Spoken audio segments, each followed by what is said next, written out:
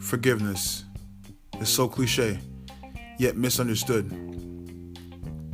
Terrible things happen every day. So many things that hurt us. But whatever it is, I could understand why someone would want to forgive.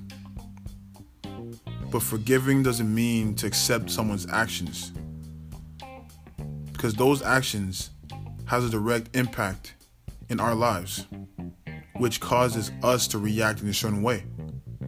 So I understand that. Let me say this. Forgiving lets us let go of torment, anger, hate, or condemnation, so you can be in control over yourself with a righteous judgment.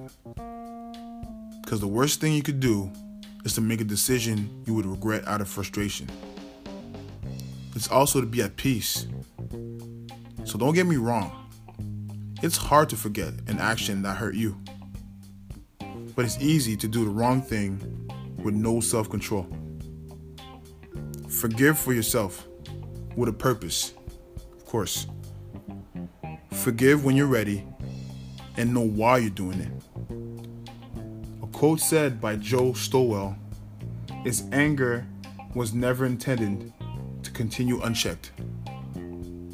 So make sure you move forward light-handed, free to live your life the way you want it.